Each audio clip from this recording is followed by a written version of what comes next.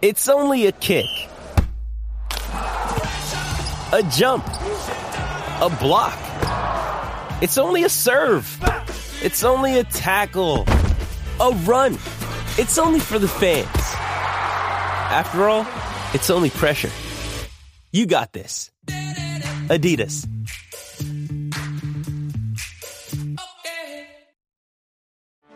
Get ready for the greatest roast of all time. The Roast of Tom Brady. A Netflix live event happening May 5th. Hosted by Kevin Hart. The 7-time world champion gets his cleats held to the fire by famous friends and frenemies on an unforgettable night where everything is fair game. Tune in on May 5th at 5 p.m. Pacific time for the Roast of Tom Brady. Live only on Netflix.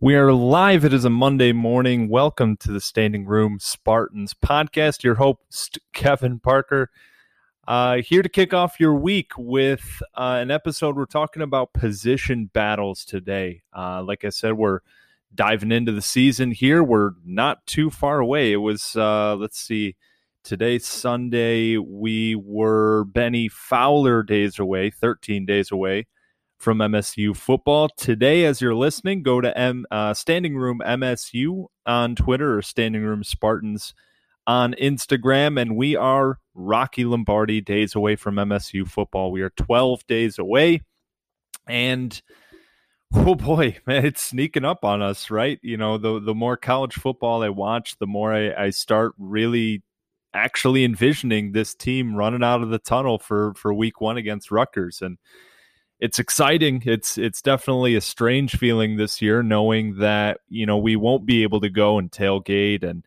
head into the stadium, and it makes it a little bit of a weird feeling. But, you know, hey, we're starting to get ready for this. So again, follow on Twitter at Standing Room MSU if you don't already, because next Monday will be the start of game week, and we're going to go through. It's going to be a long episode. We're going to do our predictions. Most likely on Monday, and we're also going to do the superlatives. I might break them up into kind of 2 episodes, and then give you Thursday will be a preview of the Rutgers game. So we might actually end up with 3 episodes next week, give you guys a bonus episode, because, yeah, we're going to go through the superlatives. So who's the best athlete on the team? Who's the backup that's most likely to start by the end of the season? Who's the breakout guy? Who's the, you know, what we got like 20 different categories. We're going to run through all of that, hopefully with Scott and TJ back on the podcast. And we're going to do the fan voting. So I'll put all of those up on Twitter, probably Friday of this week. So keep an eye out for that. Get your votes in for the superlatives, again, at Standing Room MSU on Twitter. It's going to be a lot of fun. We got a lot of fun categories. We'll mix that up throughout the day on Friday, I believe, and get you guys involved with it. We'll have 4 nominees for each category.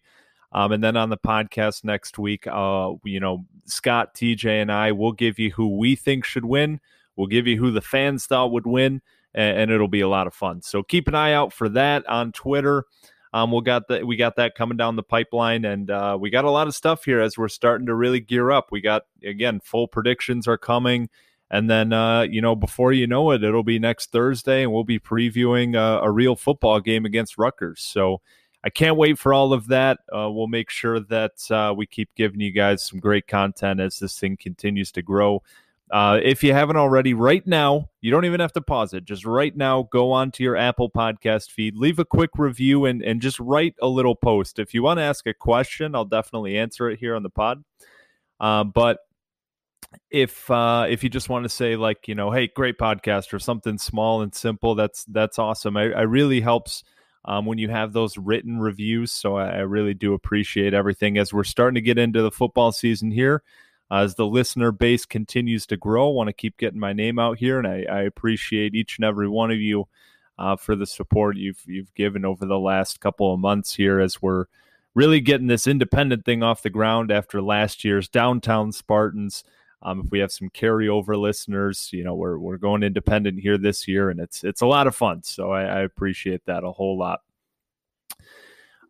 So let's get into it. I do have a couple mailbag questions that we'll get to first here, and then we'll jump into the position battles. So let's see. Number one, we have from Scott L. Brown. And Scott, if you're listening, I do plan on having you on the podcast. Scott's a former player at MSU, played in the early 2000s, late 90s. I know he played, in that like Charles Rogers era, and he has a lot of good things to say about him. And I do plan on having you on, Scott. It's been a crazy couple of months really here. With canceled season, and then we're back, and then we're trying to figure this all out. So definitely, we'll have you on, no doubt. I definitely want to talk about your time here. But you do have a question. You say, who is MSU's biggest breakout player this year? Someone most fans don't even know, but will have a great season. That's from @SL Brownie on Twitter, Scott L. Brown.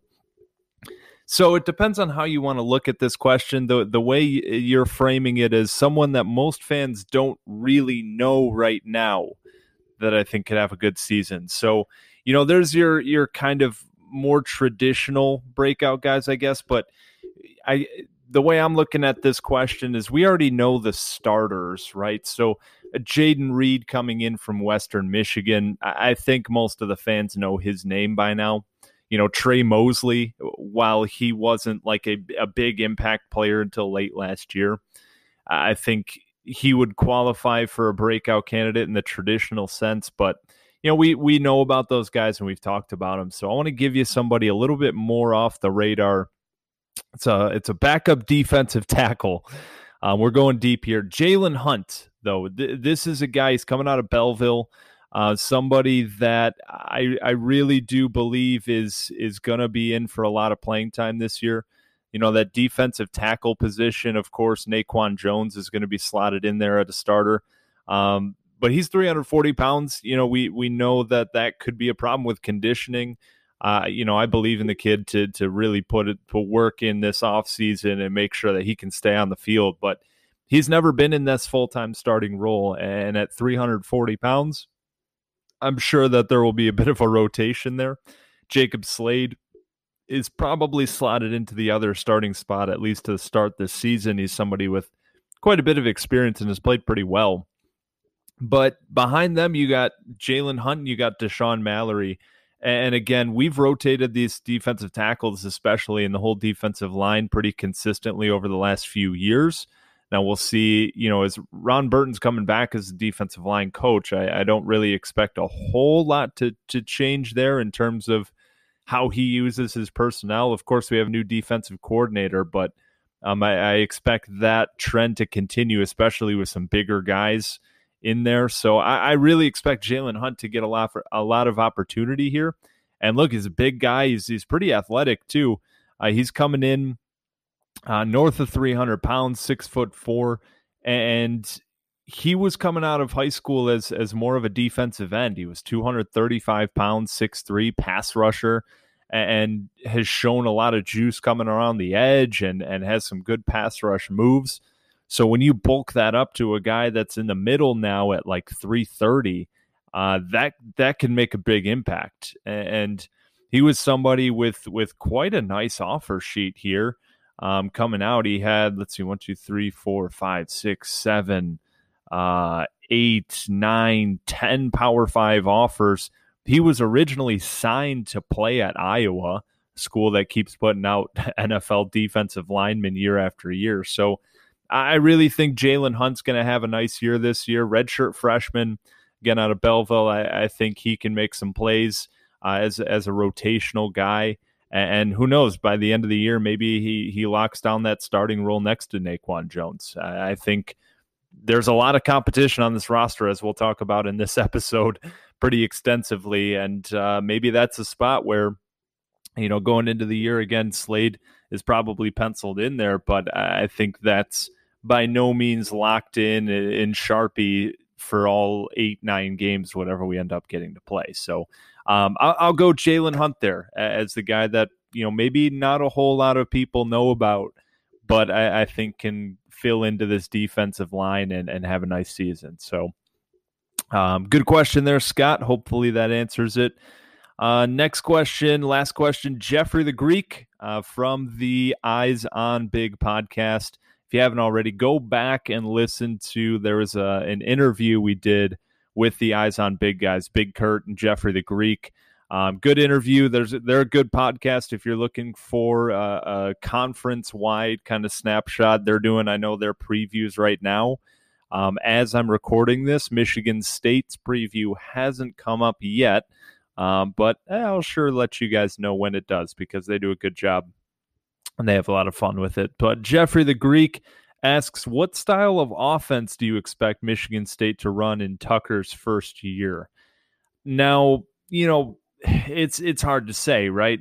The first year with an offensive coordinator or a new head coach and a new offensive coordinator, it's hard to gauge exactly what they've done in the past, especially considering last year, Jay Johnson, it was his first year in Colorado. So, a good offensive coordinator adapts their play calling, adapts their scheme to the talent they have on the roster. They're not trying to fit circle pegs into square holes or whatever the analogy is. From what I've seen from Colorado, there's a couple hints of what we might see here at Michigan State, here in East Lansing.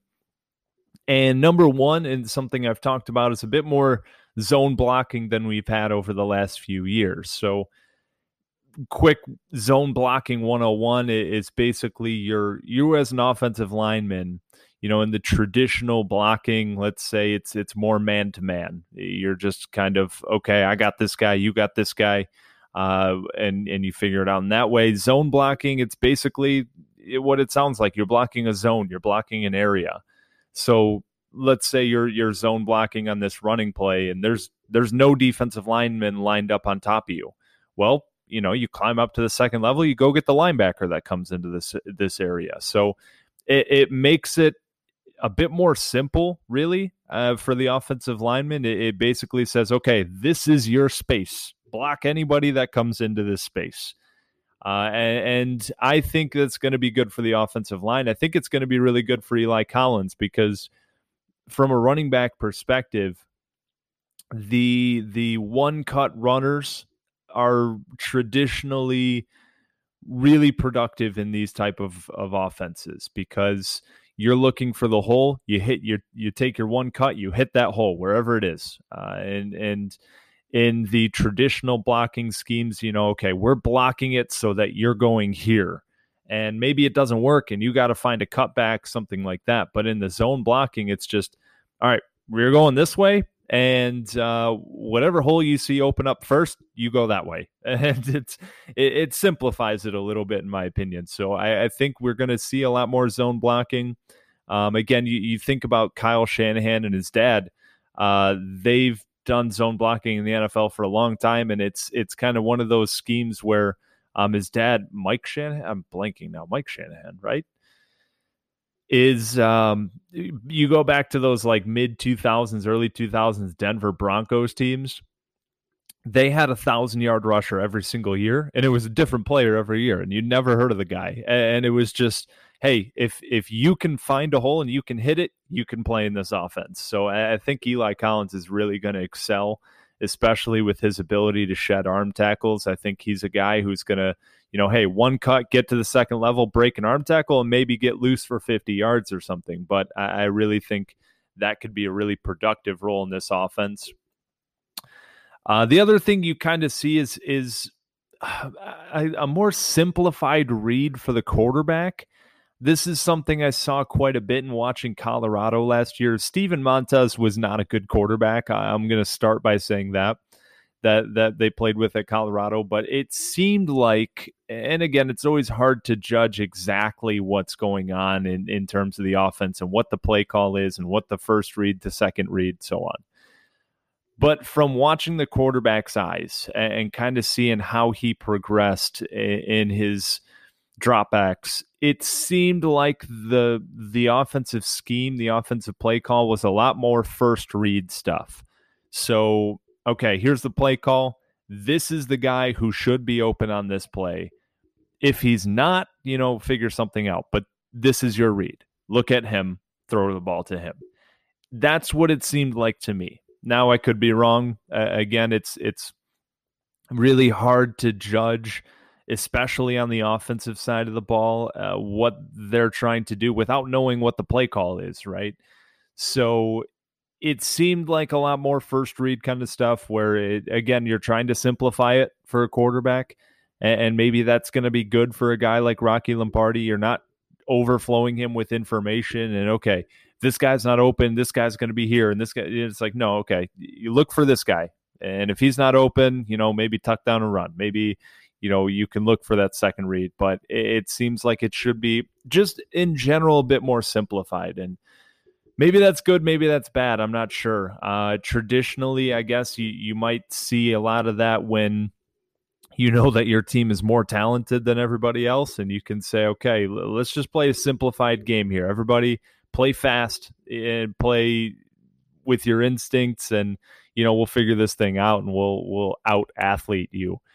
And that's something that really Mel Tucker has preached from day one is, hey, we're going to play fast. And how do you play fast? You play with a simple scheme, and you let the guys just go on instincts, and you don't try to complicate the game, because football is a complicated game. It's already complicated enough. You don't need to add more to their plate so that they're hesitating and they're thinking too much on the field. As a football coach, you don't want your players thinking, as weird as that sounds.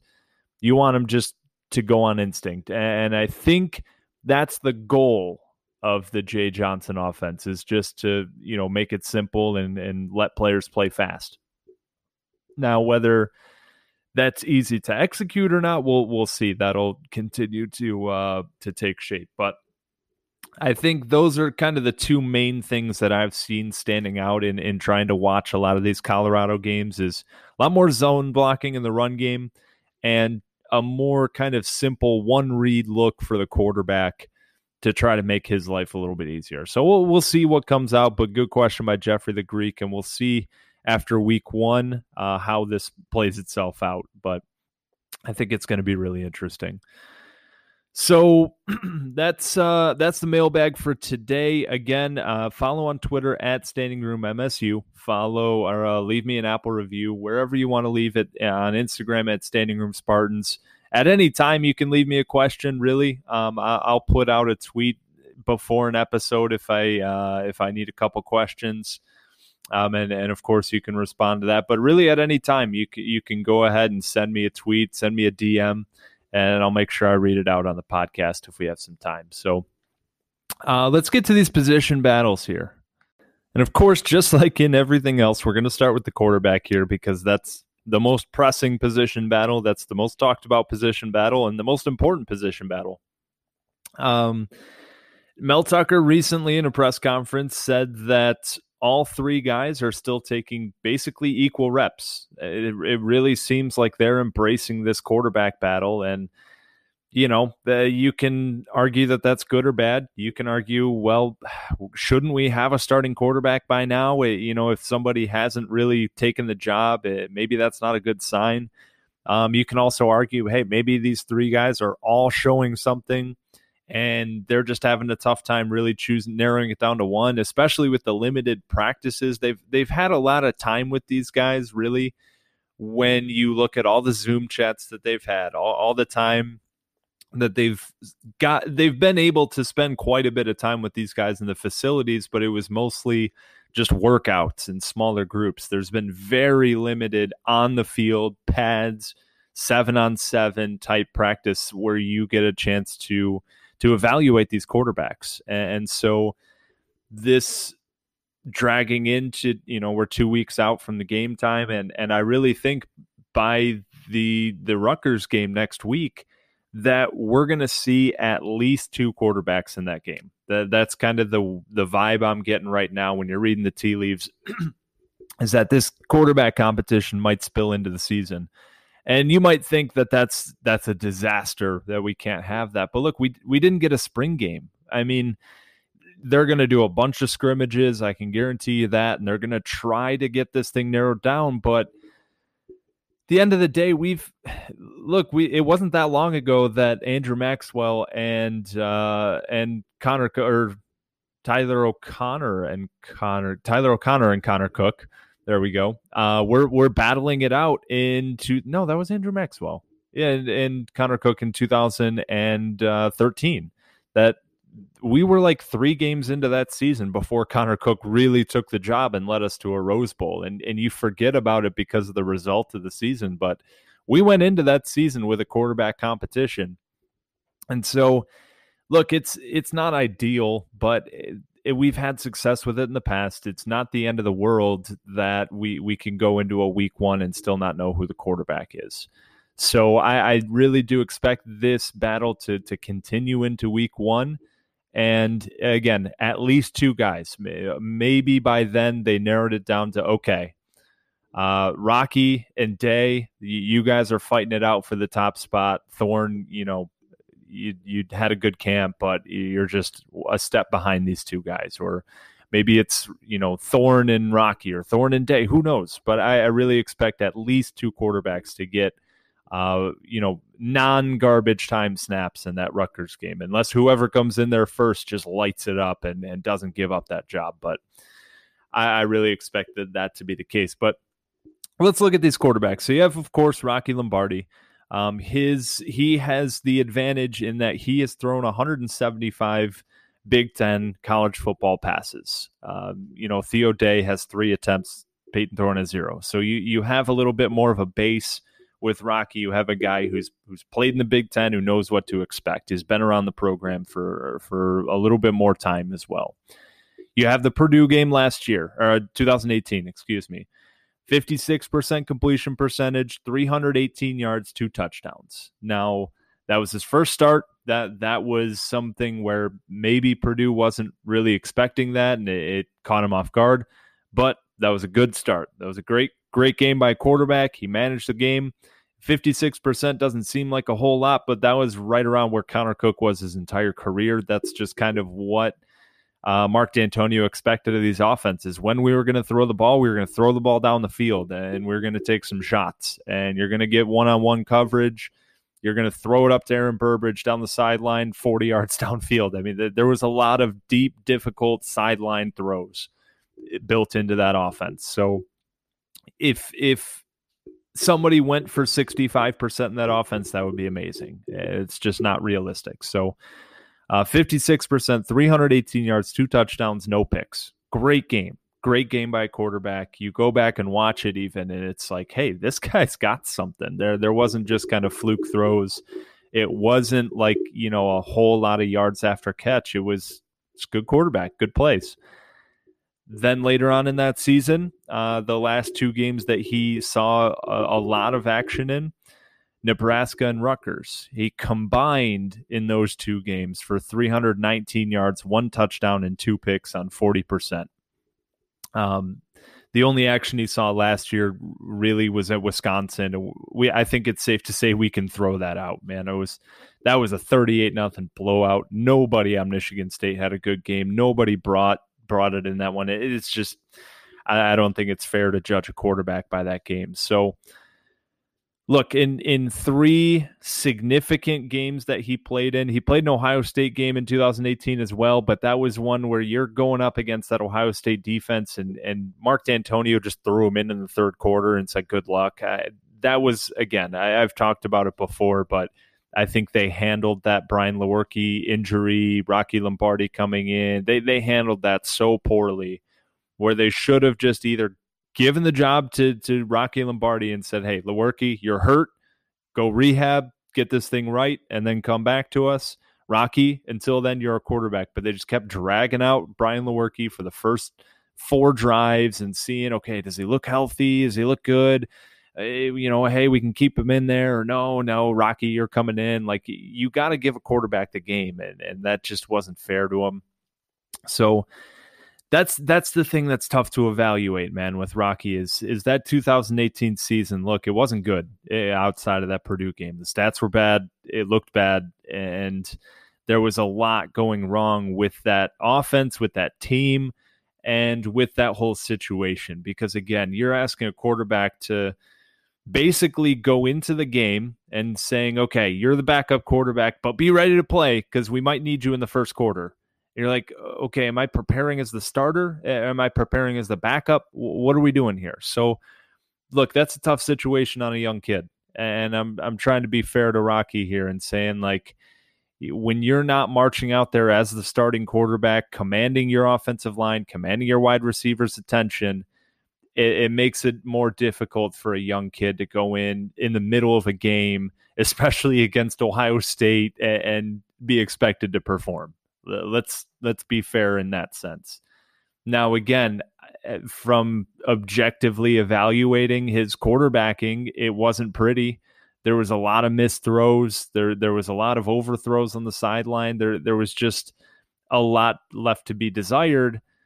But again, the situation wasn't ideal. It was far from ideal, in fact. And in that sense, I think we have to be fair to the situation. But he's mobile. He's shown the ability to run. He's shown the ability to put a shoulder into a kid. And I think he definitely has that leadership type of mentality. He's got that moxie in him that people gravitate to. So I think when he runs 3rd and 5, when he runs and puts his shoulder into a linebacker to get the ball over the first down line to gain, that teammates keep an eye on that kind of stuff, and you see that, and you really take note. So Rocky, from everything I've heard, is a good leader. He's a good kid, and hopefully he's continued to develop in terms of the quarterbacking, because again, we've seen the flash, and that was Purdue.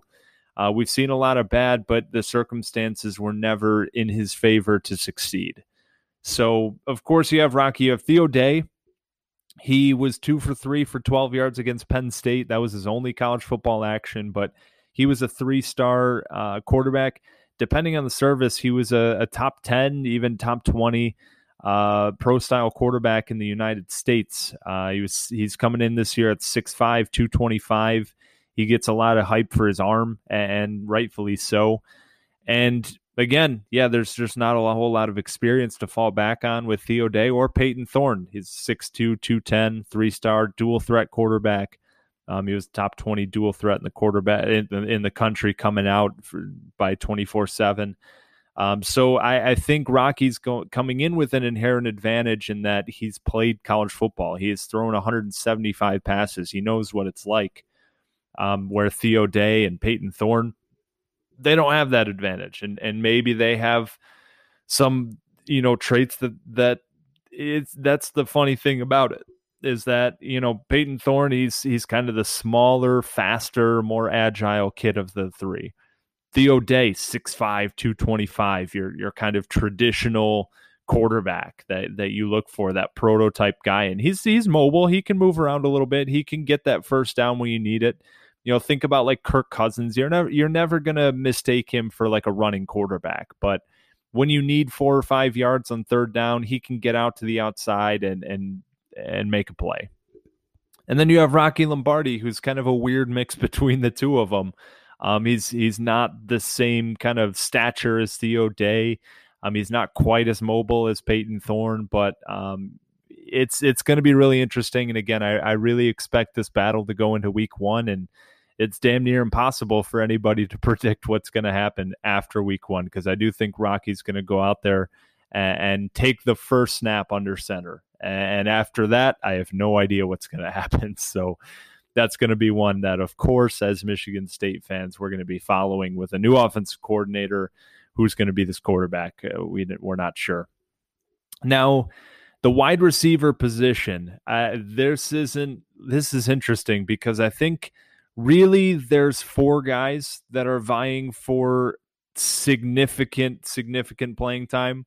And then you have another guy that's going to be rotating in for sure. So let's just run through these guys. And you have Jaden Reed, again, that's the freshman All-American coming in from Western Michigan. Is in 2018 as a true freshman. He had 56 catches, 797 yards, 8 touchdowns, also a punt return touchdown. Really electric with the ball in his hands. He can get behind the defense, take the top off you on deep balls. He can kill you on a slant pass where he just breaks the tackle and goes the distance. really exciting athlete. And the question is, he's been, he hasn't played a down in well over a year now, and that was in the max. So how does he adapt to the Big Ten? He's gotten some good, some nice comments from Jay Johnson in press conferences saying, this is a guy that we want to get the ball in his hands. So Jayden Reed is going to be the first guy you're looking at. Trey Mosley, true sophomore, last year as a freshman, 21 for 216 and a touchdown. Most of that production coming in the final 2 games of the season, giving him some momentum going into the offseason. But he had 11 Power 5 offers coming out of West Bloomfield. He was a pretty nice recruit. He's like 6'1", 6'2", and has some good size. So I really think he's going to lock down one of those outside receiver spots and make quite an impact here this year. Jalen Nailor, of course, we know him. He, in 10 games, he's had 23 catches, 244 yards, and 2 touchdowns to go along with 14 rushing attempts for 155 yards and a touchdown. There's a lot of production when he's on the field, but again, he's only played 10 games in 2 seasons. So how is that going to evolve? How is his injury prevention going to improve? There was a lot of talk with the offensive line about doing a lot more flexibility training, yoga, injury prevention type stuff. Hopefully Jalen Nailor's gotten in on that trend because we need him to stay healthy. We need him to stay on the field. Now, those 3 are my kind of leaders in the clubhouse for if we're starting, a 3 wide receiver set, which Jay Johnson did a ton of last year at Colorado, way more than we had at Michigan State when you're looking at personnel percentages. So those, I think, would be the 3 leaders for the most significant playing time. But we'll throw in Trayvon Morgan. I think he's going to be competing for a lot of playing time. Look, he's 6'7", 230 pounds. And, you can make a lot out of that for what you will. But Chase Claypool in the NFL today on Sunday, he had 4 touchdowns for the Pittsburgh Steelers. And you know why? Because he's 6'4", 230 pounds, and he can run. I mean, that's why. And so Trayvon Morgan, I think, is going to get a shot for some playing time. Look, he's going to be going up against corners that are 5'10", 6 foot tops, 6'2" tops. Julian Barnett's a big corner at 6'2", and I think Trayvon Morgan, just because of that inherent advantage on third down and clutch situations in the red zone, he's going to be in for a lot of playing time. He was a 4-star kid on either Rivals or 24/7. I don't remember. It was one of the 2. He had almost a dozen Power 5 offers. I mean, this is a kid that people wanted, and there's a lot of reasons for that, but the main reason is that he's big and can run. So can he kind of fine-tune his receiving skill set? That's still to be seen, but the athletic profile and the size are clearly there. He's just got to get down the finer parts of the game, and he can definitely be right in the thick of that battle for playing time. And CJ Hayes, he played 8 games last year at 14 catches, 154 yards. He was a 3-star athlete out of Kentucky coming in. He's got 8 Power 5 offers under his belt, but he's a little bit older than the rest of these guys. But he's somebody that I think is going to be in the mix for playing time. Look, he played pretty well in his role last year when the ball was thrown his way. He made plays, and so I think he's going to get opportunities here in this offense. LaRes Nelson is another guy coming out of Florida, smaller stature. He's definitely going to be in that kind of slot role. But if a Jalen Nailor goes down, that's somebody that you expect to really fill in. And he's got an electric athletic profile, a smaller size. He can slip tackles, and somebody that, if called upon, I think can make some plays. So definitely looking at him for more of a backup to start the season, but if somebody goes down, he can fill in at a pretty good level. So I think, again, Jayden Reed, Trey Mosley, Jalen Nailor, Trayvon Morgan, CJ Hayes, LaRes Nelson, who's going to come out of this group? I think you're looking at Jayden Reed, Trey Mosley, Jalen Nailor as the starting 3 wide receivers and 3 receiver packages, which is, again, primarily what you're going to look at from Jay Johnson. Now, you're going to throw Trayvon Morgan in there for some special packages. I really hope so, at least. And CJ Hayes and Laress Nelson, I expect to be depth players. So that's kind of how I expect that wide receiver group to shake out. Now, right tackle. I think left tackle, left guard, center, right guard, those spots are kind of slotted in, assuming that there are no injuries and stuff like that. That shakes everything up. If we're looking for who's going to be the week 1 starter, right tackle is still up in the air. And there were some reports recently. Corey Robinson posted from Twitter that Spencer Brown seems to have, taken his name and really made himself a viable candidate for this right tackle spot. He's a redshirt freshman.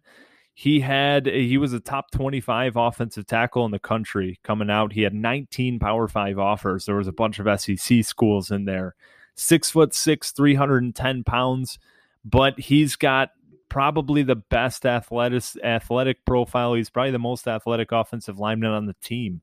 He was like a wide receiver in high school for a couple of years. I mean, this is somebody who just there was a story. I forget who did it. It was the Free Press or maybe even MLive or something. I'll have to find that to give somebody credit for it. But they did a story on him coming out of Walled Lake Western, and they were talking with his brother or someone in his family.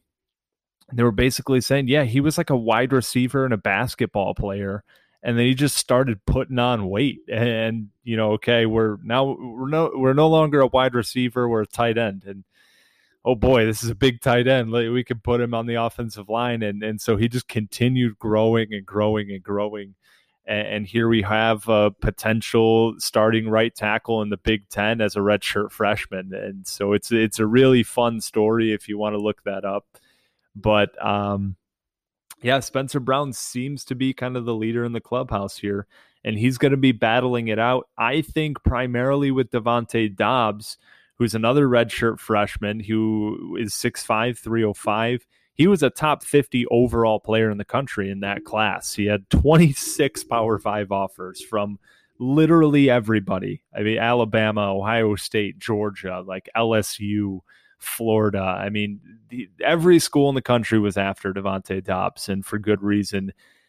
His high school tape is just hilarious. He's just throwing people around.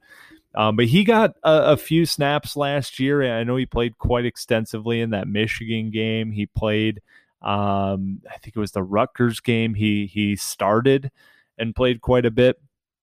So I think he's in line there. But there's been a lot of talk of, is he a guard? Is he a tackle? But I definitely think he's going to be in this competition at that right tackle spot. And I think it should be between those two, Spencer Brown and Devontae Dobbs.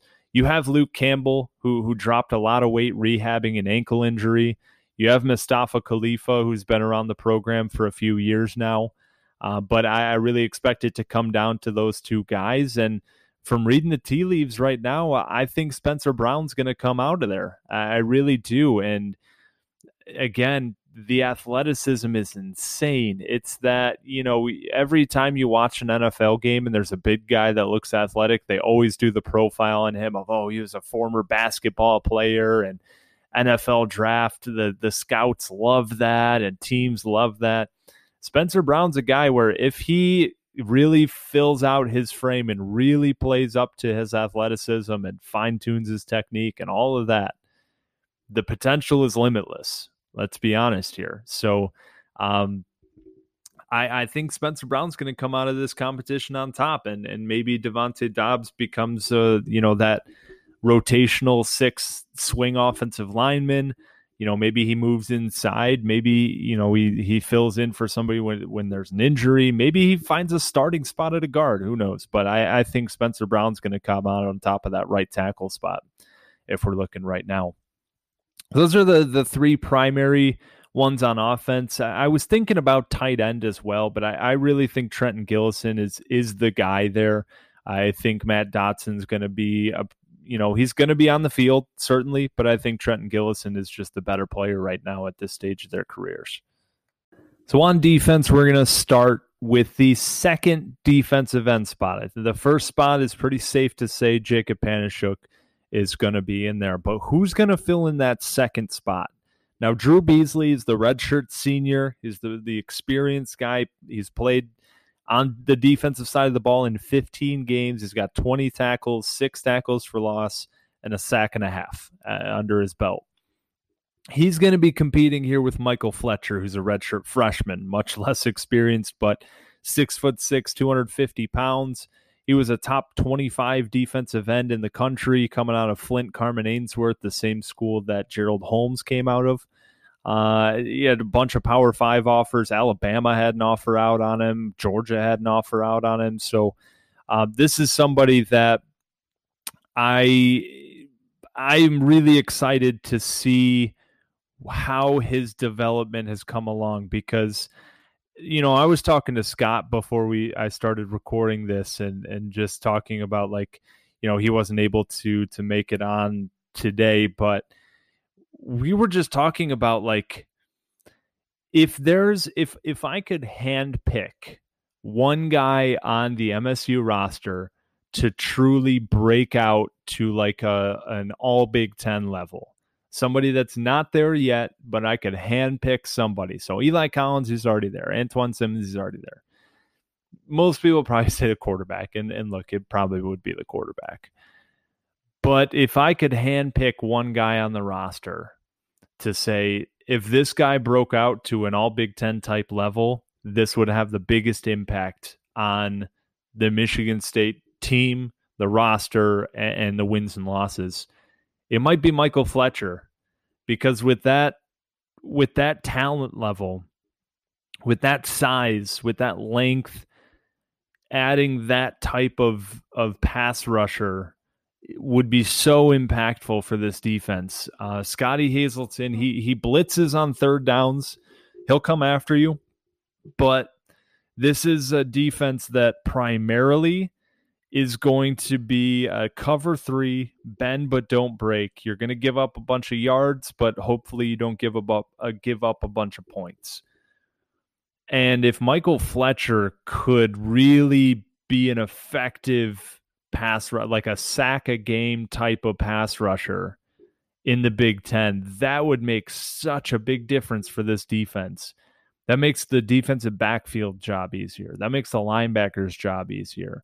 If you have somebody coming off the edge, commanding the attention of the offensive line, commanding the attention of the quarterback, that makes a big difference. So if I could handpick one guy on this roster to have, an all Big Ten type season and career, Michael Fletcher might be that guy, man, especially as a young player where we know we got a couple more years out of him. Really exciting talent. So this is a tough one because, again, Drew Beasley's far more experience. He's a redshirt senior. He's been around the program for a long time, and he's played in quite a few games. And Michael Fletcher doesn't have that. But Michael Fletcher has traits that Drew Beasley can't even dream about. And so this is one that's tough to predict. I would love to say Michael Fletcher. I really want to say Michael Fletcher here. And I think they're both, again, this is a position battle. I think they're really going after this spot between the two of them. I'm going to go out on a limb here and say Michael Fletcher wins this job by the middle of the season. I really hope that's the case. Drew Beasley is a fine player. He's going to shore up that spot, and I've even seen him get into the backfield and make a couple plays. So, when I go back on that Wake Forest game, he made a couple plays in the backfield that were really impressive, but he also got washed out of a formation a couple times. He got knocked down. He was very inconsistent, and I would love to see the talent of Michael Fletcher get a shot in there. So with Mel Tucker's kind of tendency to look for big, strong, athletic guys, I think Michael Fletcher is going to have a real shot at this position. And I think that he's going to be given a real chance to take command of this defense from a pass rushing perspective. Again, Mel Tucker has talked time and time again about we're looking for a certain profile of these guys. You need to be big, you need to be strong, you need to be athletic. And Michael Fletcher is all three of those in spades. So I think the talent's going to show itself, and I think he's going to get on the field. And I think Michael Fletcher is going to be that guy that's starting at defensive end opposite of Jacob Panasiuk. Now, I wanted to say the middle linebacker and the other outside linebacker, but I really think Noah Harvey is going to be that middle linebacker, at least to start the season. So we'll just spend time talking about the other outside linebacker spot besides Antjuan Simmons. When we do run three linebackers, I think there's going to be a lot of nickel. That's what Scotty Hazelton ran a ton of last year. Even in games, you say, okay, well, he was in the Big 12. Of course, he's going to run less, base set three linebackers. But I was watching the games against Texas as a team that ran the ball a ton last year. You had what was the other game? Mississippi State, I think, was the other one I watched. Was that they played an SEC school. I'm blanking off the top. I think it was Mississippi State, which of course this year is with Mike Leach running that air raid. But last year and in years past, they were running the ball down your throat, SEC school. So they were running still a lot of two linebackers. So I expect to see that a lot. And when that's the case, it's probably going to be Noah Harvey and Antjuan Simmons. But who's that third guy? And I think you're looking at two potential candidates here, at least to start off the season. I think Devin Hightower, the freshman, might have a shot at this job by the end of the season. He's going to get some reps. But you have Chase Klein, the redshirt sophomore. He had 52 snaps last season, played in all 13 games, but was mostly a special teams guy. And you have Jess Lord Boateng, another redshirt sophomore. He had 59 snaps last year on defense, played in 11 games, primarily on special teams. So these two guys, they came in together in the same class. They were both pretty highly rated guys. Chase Klein was a 4-star on Rivals even, but they both had, 10 Power 5 offers. They both had, really good schools coming after them. And I think this one's going to be a battle, but I think Chase Klein's going to come out on top. I think Chase Klein's going to be the guy that is really relied upon to start at that third linebacker spot outside of Noah Harvey and, of course, Antjuan Simmons. So Chase Klein probably going to be the linebacker you're looking at in that when we do go with a base three linebackers. But I do expect to see a lot more nickel this year. And whether that means you're going to get your two most athletic linebackers on the field, whether it means you're going to get your two best linebackers on the field, I'm not sure. But that's who I expect to come out of that other spot. Last but not least, you have the cornerback position. You have, I think, three guys that are vying for those top two spots. And again, if you're going two linebackers, you're going to go with three corners. So you're going to see a lot of nickel. You're going to see a lot of all three of these guys on the field. But you have Julian Barnett, true sophomore. He played last year as a wide receiver, had 13 catches for 182 yards, had a couple carries as well.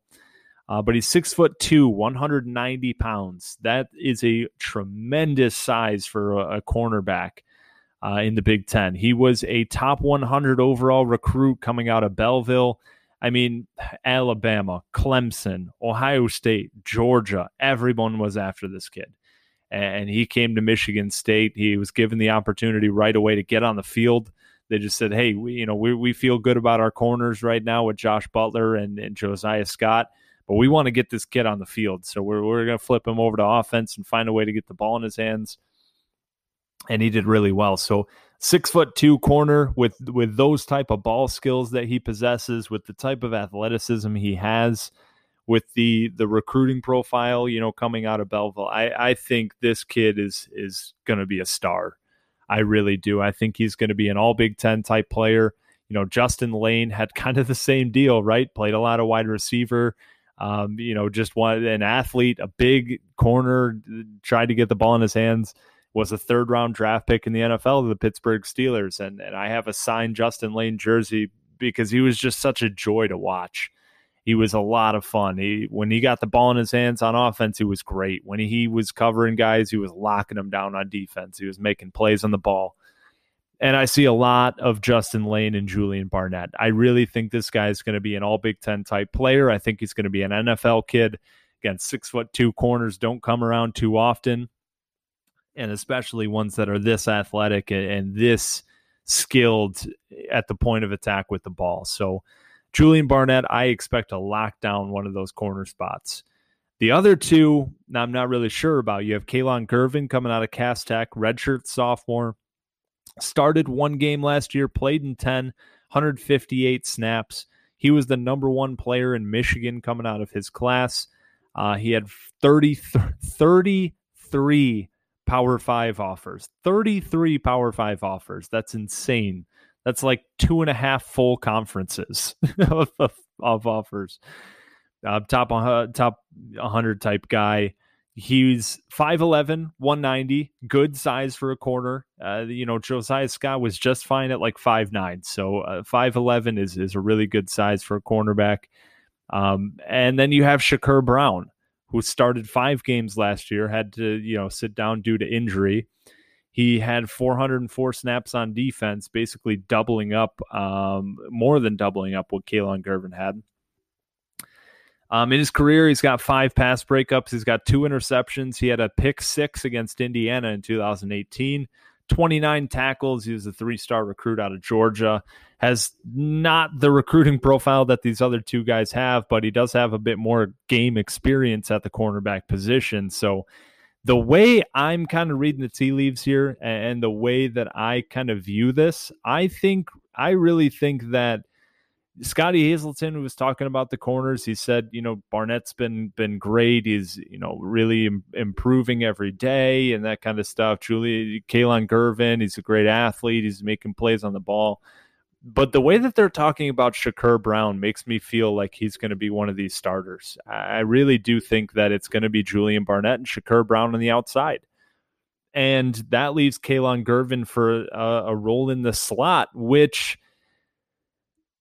it's probably not what he's looking for. He's a competitor. He wants to be one of those 2 guys that are on the outside locking down a top receiver that's making plays on the ball and that's starting like every snap.